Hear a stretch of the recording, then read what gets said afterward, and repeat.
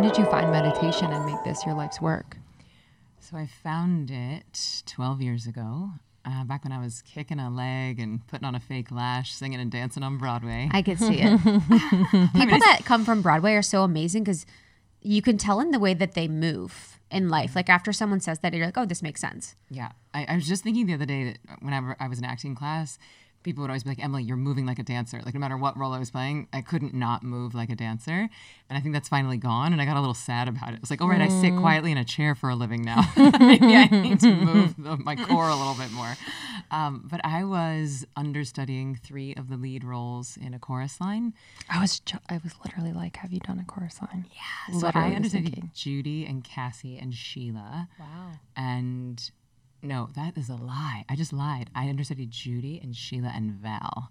So Val's the tits and ass one, and the one who played that role, called out all the time. And so I was always thrown on at a moment's notice. And sometimes I would just be chilling in my dressing room. They'd be like, Emily Fletcher, we need you on stage. And I would run down 7 flights of stairs. Someone would throw me in a leotard, and it wouldn't be till I was on stage till I knew which character I was playing. So constantly in this state of fight or flight, constantly in panic. And that led to insomnia, going gray in my 20s, getting sick, getting injured. And I was like, this is not my dream. Because I really thought once I got on Broadway, it was going to be martinis with Liza Itzardes. And instead, it was girls complaining about their bunions, eating tuna fish out of a can, and me having panic attacks, listening to Eckhart Tolle in between shows under my dressing room table. Mm-hmm. And so, long story short, I found meditation and it changed my whole life. It cured my insomnia after 18 months of not sleeping through the night. I slept through the night. I have every night since. That was 12 years ago. I stopped going gray until very recently. So, going through a mega life change in a pandemic with a 2-year-old. I'm like, all right. But, going gray at 26 is different than 42. And I was also getting injured and sick. And it was very confusing why I was living my dream and miserable.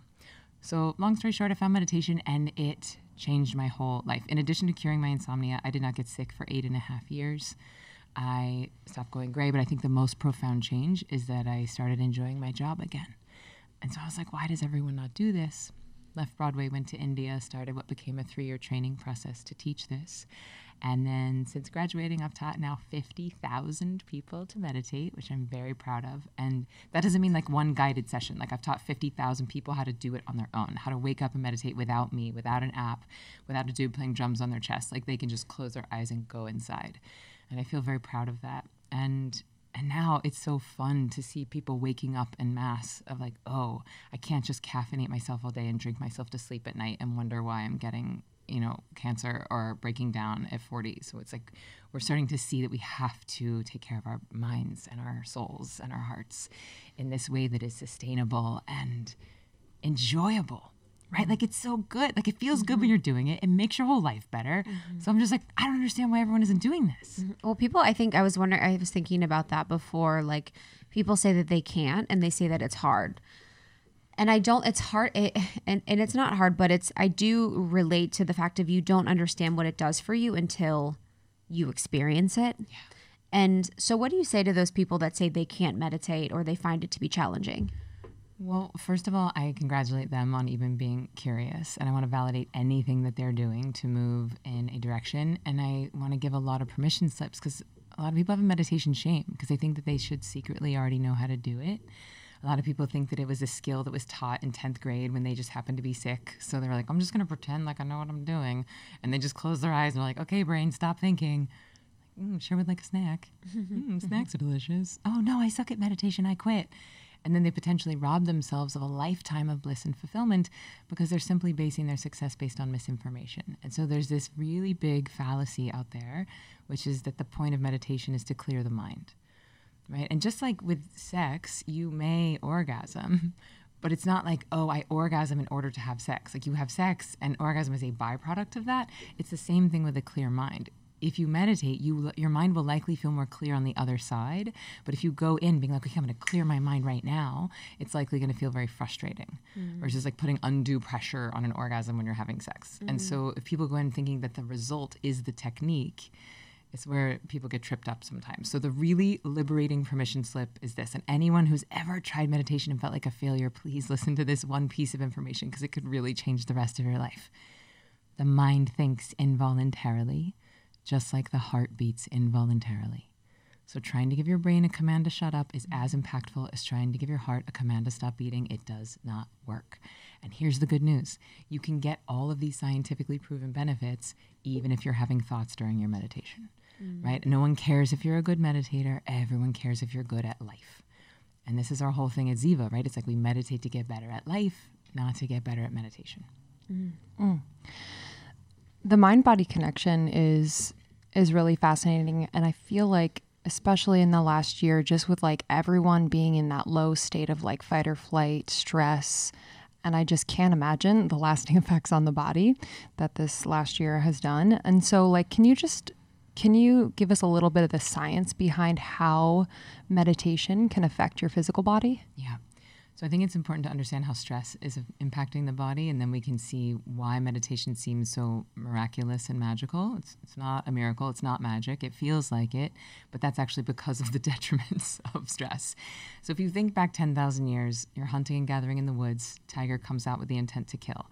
Your body's going to launch into fight or flight. That's where it came from, right? Your digestion will flood with acid to shut down digestion because we need all of that energy to fight or flee the tiger. That acid will then seep onto your skin so you don't taste very good if that tiger bites into you. And so that's what prematurely ages us, is when our skin is overly acidic for long periods of time. Your bladder and bowels will evacuate so that you're light on your feet so you can flee the tiger. Your immune system goes to the back burner because who cares if you're going to get cancer if you're about to be killed by the tiger? Again, all hands on deck. Reproductive things go to the back burner. Adrenaline levels increase. Cortisol levels increase. So this series of chemical reactions is very useful if your demands are tigers. But if your demands are breakups, pandemics, in-laws, travel, job interviews, then this fight or flight thing has become maladaptive. It is now disallowing us from performing at the top of our game, and our bodies have not yet evolved to adapt to our modern day demands. And this is why stress is such an epidemic. I mean, even before the pandemic, stress was its own epidemic. Sure. According to Harvard Medical School, they were saying that stress is responsible for 90% of all doctors' visits.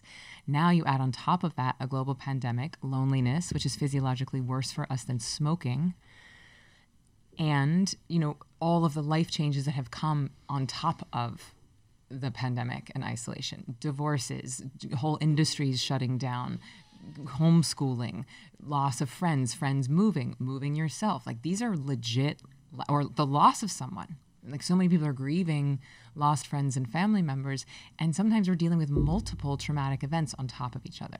And so we have to get very real about dealing with the long tail impact of this pandemic, and that is the stress.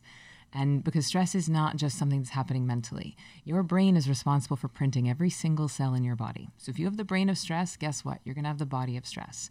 If a tiger were to come in here right now, within 30 seconds, we would have adrenaline and cortisol in our bloodstream. Within 10 minutes, we would have adrenaline and cortisol in our marrow, which is the most viscous liquid in the body. Now, here's the good news. When you start meditating, within 30 to 45 seconds, you start to have dopamine and serotonin, which are bliss chemicals. You start to have that in your bloodstream. Within 10 minutes, you start to have the marrow of bliss.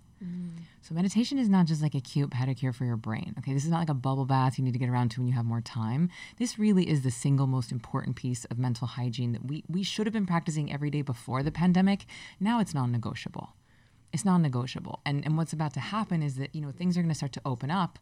And we're going to have I don't know how to form complete sentences. Hello, my name is Emily. I am not a robot. You don't have to figure out how to be with humans again and possibly move, or industries will have changed. And all of that requires adaptation. And what I think is one of the most beautiful benefits of meditation is the filling up of your reservoirs of this thing called adaptation energy, which is really just your ability to adapt to a change of demand. And if you even take everything that's going on right now out of it, just the rate of change on the planet is getting faster and faster. And I really think that the single marker of human success moving forward is going to be your ability to adapt. And so when you're stressed, you just I can't, not right now. Don't look at me, not today, no. And you just delay the decision, you delay the stress, you delay the hard conversation. But if you can get yourself out of that state, remind yourself that you're God pretending to be human, remind yourself that you are the ocean pretending to be the wave, then all of the decisions, all of the demands don't seem so overwhelming. Yeah. Thank you so much for tuning in to Morning Microdose by Almost 30. We hope you enjoyed waking up. As always, we encourage you to take what resonates and leave the rest. If you enjoyed this trip, tune into the full episode on the Almost 30 podcast. All episode information can be found in the show notes. Make sure to subscribe, and if this becomes a part of your morning routine, be sure to share it with a friend. We have new inspiring doses Monday through Friday. Follow us on Instagram at Morning Microdose, and follow Almost 30 at Almost 30 Podcast. Thanks for listening. We'll see you in the vortex.